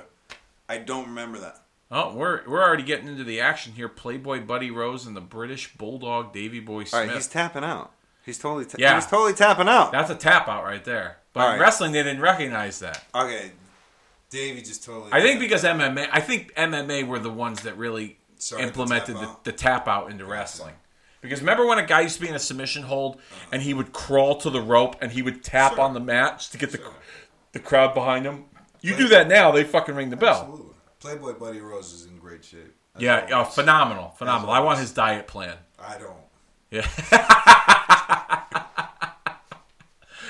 I'm not trying to disparage the dead here. Him nor Davey Boy. But, no, I mean, the guy's in great shape, you know. Really? No. No, not at all. And Davey, you know, that's all natural. Oh, Davey? Oh, yeah. You kidding me? You know how many push-ups he had to do to look like that? That's all natural. You know? Well, Playboy's all natural, too. Yeah. All natural foods at the buffet. No. Okay, here's like... Playboy Buddy Rose would never make it today, but he was over in other leagues. Yep. He was big time over. AWA? He was big time over. Yeah. How did he get over back then, too? I don't think he lasted with WWF for very long. No, but he still had his mark in other federations. Yeah, I know, like AWA, he was a, I wouldn't say a big deal, but he was big enough. He had a significant run there. Big enough. Was he a part of the he was a part of the tag team with he was AWA tag team champion with Doug Summers when they used to wrestle the Rockers. There's a famous match that took place on ESPN with Playboy Buddy Rose and Doug Summers against the Rockers for the AWA tag team titles. I mean, not for nothing. Like, granted, he's not in good shape, but he's in good shape enough to wrestle. That can't be easy. There are some vignettes that he did in WWF at this time, where he was almost kind of taking his weight issues and using it in the story where he where he talked about he was a heel, so of course heels lie. So he would say he had this gimmick where it was called the blow away diet, where he took this powder in this bag and he fucking rubbed it all over his stomach and his chest, and then he would blow it off, and he would make it look like he would make it appear, at least in his mind, that this powder will make you look like he does with the physique. And so people used to shit on it because they called but he got over. They called bullshit. But yeah, it briefly got over. But he got over. Good for him. I miss like you know how, like every wrestler's in phenomenal shape. Yep. Right. I'm missing the different guys though. It is kind of cool. I do too. It is kind of cool seeing this dude, like, who's granted he's not in wrestling shape of today's standard at all. Dusty Rhodes would not have been. No. But they'd call it out. No one cared. Yeah. Why is every guy looking like, he's living at GNC? Yeah, I know. You know same thing. I wish we saw different guys' shapes and sizes. Yeah. I'm with you there. They have a few of those in WWE, but not as many as it used to be back in the day. Bray Wyatt was the first, right? And then all of a sudden he got really jacked. Yeah, now they got this guy. Now they got this guy named Otis. Otis was like this like hacksaw Jim Duggan, goofy kind of character, but he was bulky. Now they've kind of changed him up a little bit. He's still got the same look, but he's a bad guy now. And now he's gonna hit the gym and he's gonna look like everyone else. I don't know if that's what they're going with him, or if he's just like this big monster to like be like the almost like Vader. Gotcha. In a sense, you know what I mean? But like, yeah, you had guys in all different shapes and sizes. I miss the big guys. Like Vader. I miss the, Yeah. Like the guys that were like, heavy set and round. Like, I think, and I could be wrong, but I think what had them go in a different direction when it came to that was Yokozuna's health in the 90s. Gotcha. I think Yokozuna's health was one of the reasons why they decided to steer away from the big guys like that. Sure. Because Yokozuna's health was just out of control. They sent him to rehab. They sent him to like a food clinic, a diet clinic, all that shit. And nothing ever worked. The boy just liked to eat. So I'm guessing, and I could be wrong. I'm sure that there's other reasons behind it, but I'm guessing that Yokozuna's health issues were a major reason. Gotcha. I miss the feeling of like, even as a kid, you'd be like, well, I know it's fixed, but that guy, I wouldn't mess with him. Like, that guy could beat me up. Like, I miss that feeling. Yeah, I had that feeling. Like, yeah. You know who was one of those guys that used to do that for me? Who's that? Sid. Yeah. Sid used the ruler of the world. Sid. The master and the ruler of the world. I used to be scared of him. I was scared of Haku as a kid. I wasn't. Maybe just because he wasn't as Mang. Oh, as Mang? He freaked me out, dude. I was a teenager back then, so that was by the point where. We weren't teenagers yet. When he was in WCW. Maybe we were not teenagers yet. Okay. Yeah. Maybe not. Yeah, we were not teenagers yet. But anyhow, yeah, Sid was the guy that I was like. Yeah. Like, oh my god. I remember seeing Mang, thinking to myself, I would not F with that dude. No. Davey Boy with the win, like we didn't know he was going to. I'm shocked. I know, right? I'm shocked. What we got here, Bobby and Gorilla? What is it? I burned myself. You burned yourself. It's only about 6 or 8 volts you got there, Brain. 6,000 volts through every bulb. 6,000. Give me a break here, will you? We're going to fry everybody at San Quentin today with that. This is the holiday season, Brain. It's time to be happy and thankful and joyful and giving. I got good news for my friend Kyle. Sean Mooney in the event center. Brain was telling me earlier on that he is thinking of giving you something special, perhaps underneath your Christmas tree, or perhaps in it, you might find the Barbarian. Wouldn't that be nice? You can... Enough volts to fry everyone in San Quentin. Remember That's the funny. Heenan family? The Heenan family, yeah. That was like classic. Yeah. And then he wanted to be a broadcast journalist. It was a big deal. Heenan had, let's go through the list of who Heenan had in his family. Andre. King Kong Bundy. Haku. Big Haku. Barbarian. Big John Studd. Yeah. Mr. Perfect. Yeah. Okay. Till he got the coach. I never understood that. Remember the Well, that was when Heenan... Briefly, when he went into broadcast and the coach came out. And then the coach came out. Get that character. But that was when Perfect, I think... Yeah, the coach was... it was all right. That was John Tolos. Yep. I didn't know that. Yeah. Till recently. John Tolos, yep. Tugboat. Toot toot. I waited for weeks for Tugboat to read my letter on the air, my get well letter that I wrote to Hulk Hogan. And he didn't. I didn't hold any animosity towards him because I got a free Hulk Hogan friendship bracelet, but... That's cool. Yeah. Look at the shape he's in. That's not natural either, is it? Definitely not natural. Holy cow. Superfly was ripped, huh? Yeah. Holy shit. That's not natural. No, not in the slightest bit. Jesus. Look at the veins popping out. I mean, you can get stuff just regular at GNC that can almost give you that look too, but... Yeah? Yeah. Why do that? Unless you need it. You know, unless you're like a fighter, a wrestler, actor for some role or something. Like, I don't why know. Look like that. No, that's... You know? Can't be good for you. That's too much. No. Oh, God, no. Kidding Can't me? be good for you. I think that I would imagine that attributed to a lot of his health issues before he died. Other than the dementia. Maybe dementia too. Maybe. Who knows? You know? I'm not a doctor. There was like... It doesn't look natural at all. No. Whatsoever. No, not in the slightest bit. Not in the slightest bit. Not that we're saying wrestlers have ever done steroids, but... No, we're not saying that either. We're not implying that. Yeah, we're not saying it. Nope. We're not implying it. Nope. We're just saying the guy did well in the gym. Yeah. Naturally. Push-up king. Push-up king. Pull-ups, too. Yep. Push-ups, pull-ups. He won the chin Curls. He won the chin-up cup 2 years in a row. Bench press. Yep. Mm-hmm. Yep. Definitely, for sure. Because we are not doctors. What's up next? What we got here? Got Heart Foundation. Bret Hart versus Bart and the Demon. Bart and the Demon. Okay. All right, the Demon. This ought to be a barn burner. Is he enhancement? The Demon? Probably. Yeah, I would imagine. I don't remember him. Who's Bart? I don't know who Bart was. That's an awful name. That is an. What's your wrestling name? Bart. And what's your last name? Simpson? You know what I mean? Like, what the hell? What's your wrestling name? Bart. Really? Bart Simpson. And the Demon. Even Bart Gunn had a last name. Yeah, Bart Gunn did have a He was last a name. What we got here? badass, right? Oh, look, it's the Mountie. Let's play this. We have to. What seems to be the problem, Officer? Do I look like an officer? I'm the Mountie. And let me see your driver's license.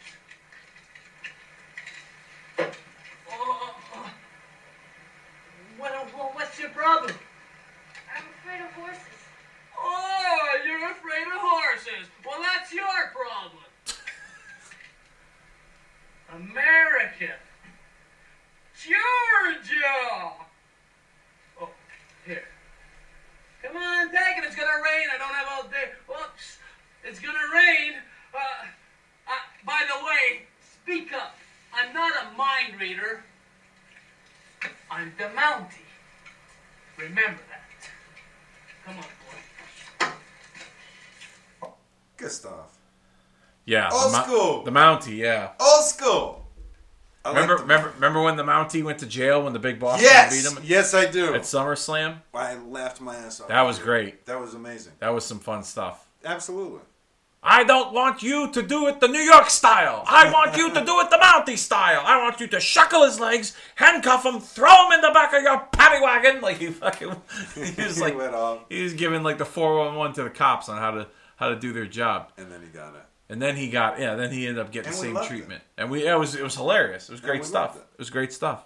We're gonna have to watch that soon because the 30th anniversary of that SummerSlam is coming up, and I think that was the first pay-per-view we ever watched together. You know that? The first one we ever watched together live. 30th. We've seen tapes and stuff. We'd go to the store and get tapes, but the first one we ever ordered together was that SummerSlam. That's crazy. Match made in heaven, match made in hell. Yeah. Yep. Oh, we looked forward to that forever. Yep. We were crawling out of our skin for that one. Oh my god. Yep. Watch it together. What we got here? Look, promo on the top. Power and Glory and the Heart Foundation. Promoting the SummerSlam, right? I don't know if they're did they go at each other? No. This episode took place December 24th. So then it was. So they didn't hit WrestleMania. They didn't get to WrestleMania yet. No, but I believe that they were involved. Remember this feud.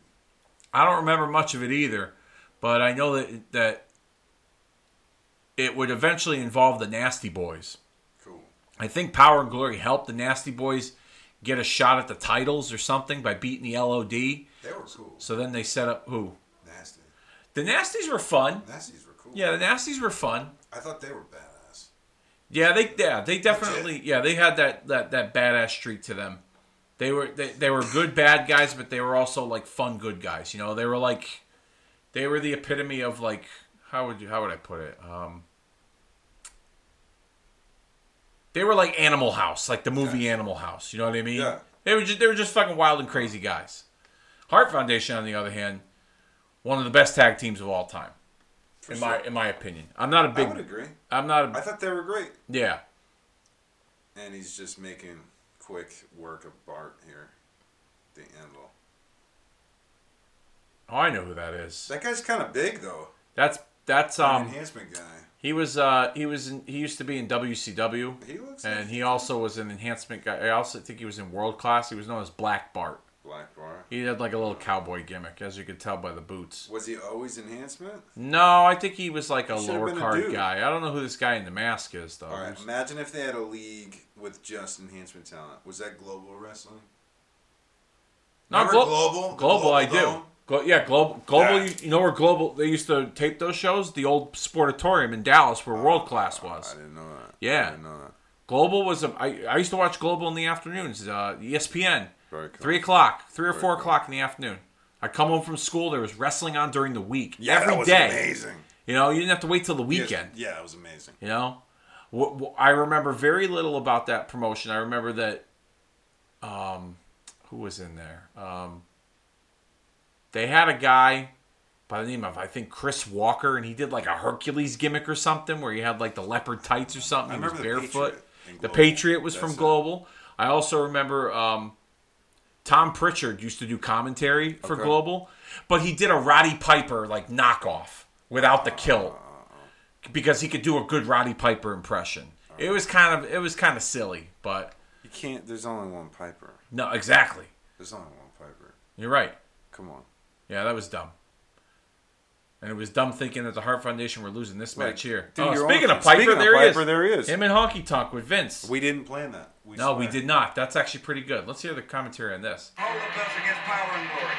Hunter, you predict like you say. There ain't a chance. Let's go back to the replay. Look at this. Look at that. How are you going to beat that? Standard Hart. Come on. Look at the confidence here. There, the partner backing him up. Oh, there you go. There you got the champ. Well, he took 2 of them to do it. What the? See, I really dig how the commentary didn't call them enhancement talent either. No, they just focused. They just focused on the whole point was to focus on the guy in the match. I dig that. I wish they would bring some of that. You notice what they have there in between Bobby and Gorilla there? The same thing. The ring with the toys. Yeah, the same thing that's at my desk. All right, not for nothing. I kind of want to play with your action figures. Okay. There. But I'm not going to because I'm grown. Okay. But I wouldn't hold it against you if you decided to. I'm just looking at all these action figures, and I'm just saying.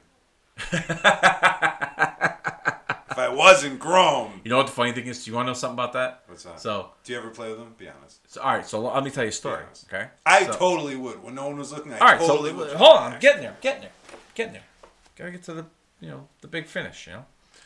So sometimes my laundry room's right over there. So sometimes my wife say to me, "Hey, did you turn over the laundry?" I'll be like, "Oh no, I will." So I'll go downstairs. I'll turn over the laundry, and then I'll stand in front of one of my cases over here, and I'll just start pulling a few of them out, just like holding them, and then it'll be a while, and then I'll hear, because my bedroom's right over there, I'll hear from my wife, "What are you doing down there? Looking at your men?" I'm like, "No," but I really am looking at my men. That's fine.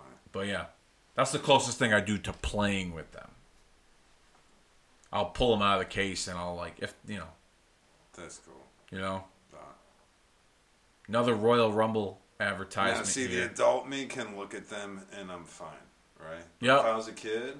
Oh, they'd be all out of the case on the floor with the ring, everything. We'd have had, we'd have booked the whole year. Absolutely. Absolutely. Oh, you even have the little carts they used to rent on. So those just came out. That's really cool. Those just came out recently. You got the little carts. Yeah, those just came out recently. So they came out, and there was an Andre one, and so I had a Hogan figure, so I put the two of them in there together. You got the rubber dudes, too. And that was kind of like before us. Yeah. I collected those, too, when I was younger. I had the rubber LJNs. You can only get those at tag sales. You can find them at tag sales. They didn't have them at Toys R Us. Briefly. Them and Ames and Caldors, those stores used to have them. But, like, then they lost the license, and then the Hasbros came out, and they had the smaller ones. But those are the best ones. Do you remember walking down Toys R Us or Ames and looking for your action figure of choice? Yep. It was amazing. Oh, yeah. It was. And I used to... And I don't know what it was, but I think it was the commercials when they used to have the wrestlers playing with the figure itself. Yeah. And doing the action. I remember looking for Jake the Snake forever. That was the first one I ever got. Jake the Snake and Rick Rude were the first two ones I ever got. And then I got Hogan and I think DiBiase after that. Yeah, and some asshole would always like open the package and steal the fake snake. So, I'm telling you. Find a Jake the Snake with the snake in a closed Speaking package. of which, here he is, making his way down the aisle. You want to know something? We did that again. I know. We didn't plan it. We didn't even plan it. That's amazing. We might be onto something here, pal. There was a... So I bought a Jake the Snake recently. Or I wouldn't say recently. Within the last couple of years. And it didn't come with a snake. So I'm looking for a snake. I go online. I'm looking for the Hasbro. See, there it is right there. Nice. Right there. I'm going online. I'm looking for the snake. And sometimes I'm a part of a wrestling action figure group on Facebook called The Era. And sometimes they'll post accessories of Hasbro stuff if someone comes along and has a bunch of shit that they're going to sell. So I end up finding someone that has the snake on like eBay. And you only wanted like $15 for it. So I was like, that's mine. So when I put that, I slapped it on Jake in the case over there. Nice. Yeah, it was pretty cool. So I scared the crap out of my sister when I got the Jake the Snake with the snake. The toy? Yeah, and convinced her that my mom let me get a snake. And so she was in back and my mom was playing along, right? We're in like this old school station wagon, right? Of course. Oh, look what we got and here. I was like, look. It was kind of funny. Martel? Yeah, selling in on Jake. Yep. Remember they had the whole thing with the arrogance? Yep. Blinded him in the eye. Yeah. Yeah. That was a big deal. And then on the Royal Rumble, they still had him with the eye. I did see that when they were running through all the guys. Yep. I think he still got it. How did he do that? See, look, his eye's all messed up. The left eye. The contact? How did they do that? I think he did a contact. Did he? Yeah. Okay, that's really cool. Yep. See, going back to your storyline, right? Mm-hmm. What you were saying. See, he's still selling. Yeah. They don't... Everybody's selling on here. They're selling the product. They're selling themselves. I don't think they sell like they used to. They don't. They don't, because they could throw a guy off a ladder through fucking 5 tables, and then they'll have him show up the next night on Raw like nothing happened. But even, maybe with a limp and a bandage. Even Mean Gene coming on promoting the next event. Even Sean Mooney promoting. Yep. Like, this whole thing is like a big commercial, and it's amazing. Yeah. Oh, well, I mean, that's Bobby the way it was. Heenan, That's really? the way it was structured back then. And you don't even care. Speaking of selling, here we go. This guy's DDT. definitely going to sell the DDT. I think he's going to win now. Yeah. I don't think he's getting up. This is over. Crowd's into it. Jake was a man. I love Jake. I wish he would still wrestle. That would be amazing. He can hardly move. Even though he's done all that DDP yoga. He did DDP, though, I thought. Yeah, he did the yoga, but yeah. And he's clean, but... Jake was the man, though. Yeah. He really was. Jake was amazing. He should have got the belt. He should have. He deserved it. I'm not I saying guess he didn't need it. He didn't need it. Because he was so over. Yep. And then I did see in an interview with Jake that they tried to do a program with him and Hulk. Yep. I've heard that story. And then Jake got the bigger pop. That's So that's what they say. They say Hulk and Jake, they tried it. Yeah. The only time I really think that could have worked was when they turned Jake bad when he crashed Macho Man's wedding. Maybe they could have capitalized and done Jake Hogan then. But they went with Jake. They went with Hogan Undertaker. Well, I mean, if he's crashing Mach's wedding, then it just makes sense to put him against Mach. Well, they did, but I mean, even after. But keep it going. Yeah. You know? Oh, they could have kept that one going too. That's those two together could have ran that like nobody's business. Who? Him and Hogan? Mach and Jake. They could have kept that going, and we still would have bought a ticket every time. Yeah. Yeah, I felt like that got time. cut short. As a kid, I expected that to culminate at WrestleMania. Those two would have been. But he left, right? Didn't Jake leave for WCW? That night, but the original plan was Hogan and Flair for the title at WrestleMania, which automatically means they probably would have done Savage and Jake as the big blow-off as the co-main event. Because they had a couple of matches, and they needed but they switched things up. There's been different rumors out there. It was the steroid trial coming up. It was Hogan leaving. It was Hogan and Flair not being able to come up with an idea on a finish. I don't know what to believe, but then they pivoted and they switched to Hogan and Sid, Savage and Flair. They moved to Jake and Undertaker. So it was... But all I do remember is when Hogan went to WCW, I was more than happy to see that match. And I wish that it would have happened at 8. Even as a kid, okay? Do you remember... Rico Federico. What a name there. Rico Federico against Mr. Perfect. It's a hell of a name. That's the main event on Primetime Wrestling. Rico Federico? Rico Federico. Federico. Not Federico. That's try saying that 3 times. That's quite the tongue twister we got there. Rico Federico. They gave him the main event just for his name. Gave him the main event just because of Rico Federico. Just his last name. His last name sold the promoter. Hey, Rico's not too bad either. No, it's Rico not. Federico. No, Rico Federico. That's right. I wonder if he ever watched a Rico Suave video before. I don't know. Maybe not. But I think we're winding down here in this watch line. I think we're down to the end here. This is fun. This has been a lot of fun. This Yes, it has. Fun. This has been a lot of fun. Thank you to all your listeners. Oh, well, thank you for coming on. Thank you for letting me pop my cherry, and also for anybody listening. This has been great. It's been a lot of fun. This Christmas in July episode, we've been catching up, talking about our childhood and wrestling and watching what's in front of us here. Coming up here, we got Mr. Perfect with Bobby the Brain Heenan. The man. Now, he was like seriously one of the greatest ever. He was. And that's someone that should have been the world champion in the WWF. Absolutely. He should have had a run with the WWF World title, in my opinion. They really should have put Hogan Flair at WrestleMania 8. Because they did not have the same flair. No pun look at that. intended, George Steinbrenner. Former owner of the New York Yankees. WCW. There he is. Rico Federico. He looks like he's reaching for a gun, Steinbrenner. Yeah. Or he's making sure that Bobby Heenan didn't pickpocket him. Didn't steal his money. Yeah, Hogan and Flair should have been a thing at WrestleMania, but Mr. Perfect definitely should have been the world champion. That to me, I felt like he wrestled Hogan a lot. He did. I thought they had great matches too. They had some pretty good matches. Perfect could wrestle a broom though. Yeah. And make it. Yeah, it was. I mean, his talent was unlimited. I thought Hogan was always great too. I know people always cut on him, but Hogan had a formula that worked for him, and he had good matches. You waited for his formula. As a kid, you waited for it. Oh yeah. The Hulk up, the thing. But you waited for everybody's formula, though, if you think about it. Absolutely. Everyone had a routine. Gave the sign? Yeah. Come on. Or when Perfect used to bump, for instance, when nobody bumped like Perfect. Oh God, no. When Perfect used to bump, like if he got whipped into the corner, he'd Remember the hair? People grab him by the hair. Yeah, and then he would do a helicopter spin type bump. It was something else. It was a shame though that injuries kind of shortened his in-ring career, at least in the WWF. It happens though. I mean, they're almost 300 days a year. Oh, I mean, yeah, those guys would burn the candle on both ends like it was no tomorrow. Wrestling 2 times a night sometimes, and then you can't traveling call it fake. My opinion, no one can call wrestling fake. No, there's nothing. It's an athletic form of entertainment. Yeah. That's why people say it's sports entertainment. People hate that word because it takes away the wrestling aspect of it, but it's an athletic form of entertainment. You're a professional stuntman. There's nothing.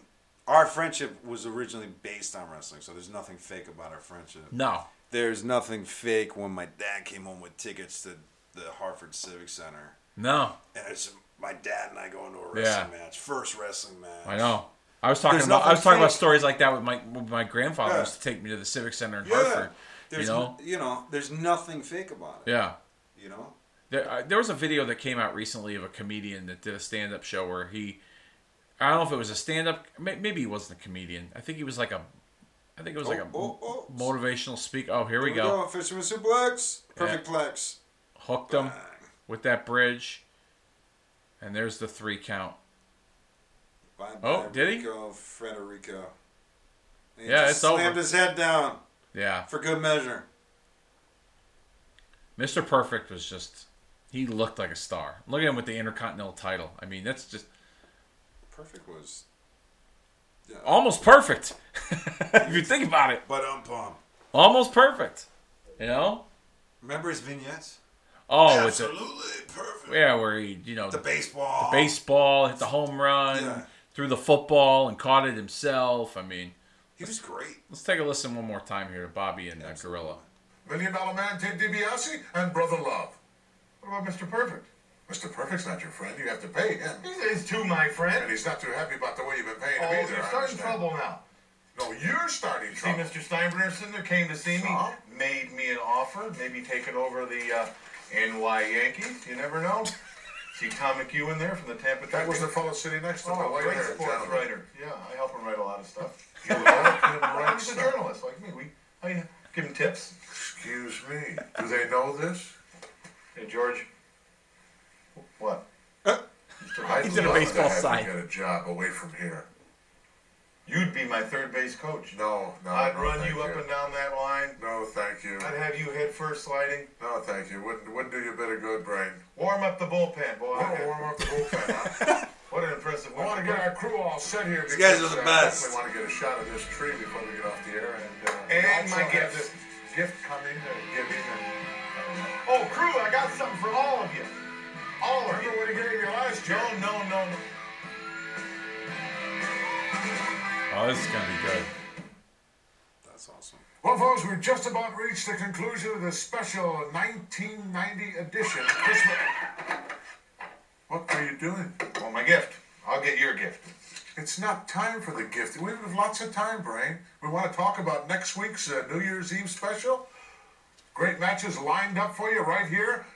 9 p.m. is our starting time. New Year's Eve. Join us right here on Primetime Wrestling. What a lineup we've got coming. The Macho King taking on Superfly Jimmy Snuka. Ooh, yeah. Shawn Michaels against the $1 Million Man Ted DiBiase. My man Haku against that submarine hunter. Which Tugboat. Just say the guy's name. They sell it. Tag team action. The Bushwhackers taking on Rhythm and Blues. And sounds like a good Marty card. Jannetty against the model Rick Martin. Wow. That's a great card. That's a good card for 1990. Yes. Who you don't know about yet, but will be coming up very shortly. And I have your gifts. They're right down here, Brain. Or gift, I should say. They brought all... Oh, before we go any farther, folks, I want the camera guys to get a good shot of what a nice job the Brain did on the tree. Not bad, Take a look at this. Give me your honest opinion. That's great. The panoramic view. Wow. Isn't that lovely? Well, you have to understand something. It's an artificial tree, so I did an artificial job of trimming it. Don't let this guy get anywhere near That any was of your great. property. Not bad, huh? Keep... Now I'm going to give you your gift first. Close your eyes, monkey man. So many of these guys are gone that we're watching. It's terrible. Oh, boy, you really outdid yourself, did you? Can I tell you something? Heavy expense involved here, right? I had a cashmere coat made for you, but the tailor lost it in shipping. But it'll get here. So you wouldn't go without nothing? Here, pal. You know what? Have a ball. Your kindness is only exceeded by your inability to adjust. Give me mine. Well, we've got a couple of gifts here. Some for the guys around the studio. And That's mine. just a moment. I didn't say that was yours. The big one's always mine. This is yours, No, right I want here. the big one. I get the big one. 9/10 of the law. Folks, that's not his gift. This is his... That gift is for our custodial guy, Carlos. Some tools for the guy. Bought some... I don't use tools. That's not for you. This is for you right here. Now this is going to go to Carlos. The Rolex. What are you doing? Are you crazy? Well, you can slide it under his door. It's nuts. A Rolex. Who are you kidding? That was Open for it me. up, dummy. That was your gift. Oh, no. Well, tough. Merry Christmas, Carlos. gift is intact, believe me. Merry Christmas, everyone. We'll see you all next week right here on the New Year's Eve Swing at Prime Time. That was my Rolex? That's great. Wow. That's great. Yeah, that was some fun stuff. Well, I appreciate you tagging along with me here. Hey, thank you so much for having me. This has been a lot of fun. Thank you, Nick, for the request. It's Christmas in July here this week on Kicking Out at 2, and I thought I would deliver on your special watch-along request, and hopefully you all enjoyed it as well. Strolling back down memory lane with my good friend Dean, and talking about our days as wrestling fans growing up. This has been a lot of fun. So once again, thank you as well. I'm going to have you on soon. Thank you to your listeners for having me. Oh, that's they just press play. They don't format the show. So I mean, but I appreciate your kindness and your generosity, and we're definitely going to get together soon and do another one of these. I'm thinking SummerSlam '91. Like I said, it was the first time you and I ever watched a live pay-per-view together. So 30 years later, let's do it all over again, but this time make it into a podcast. Let's do it. All right, my man. Let's do it. And with that being said, I think it's about that time we put this show down for the 3 count, and we'll see you all next week.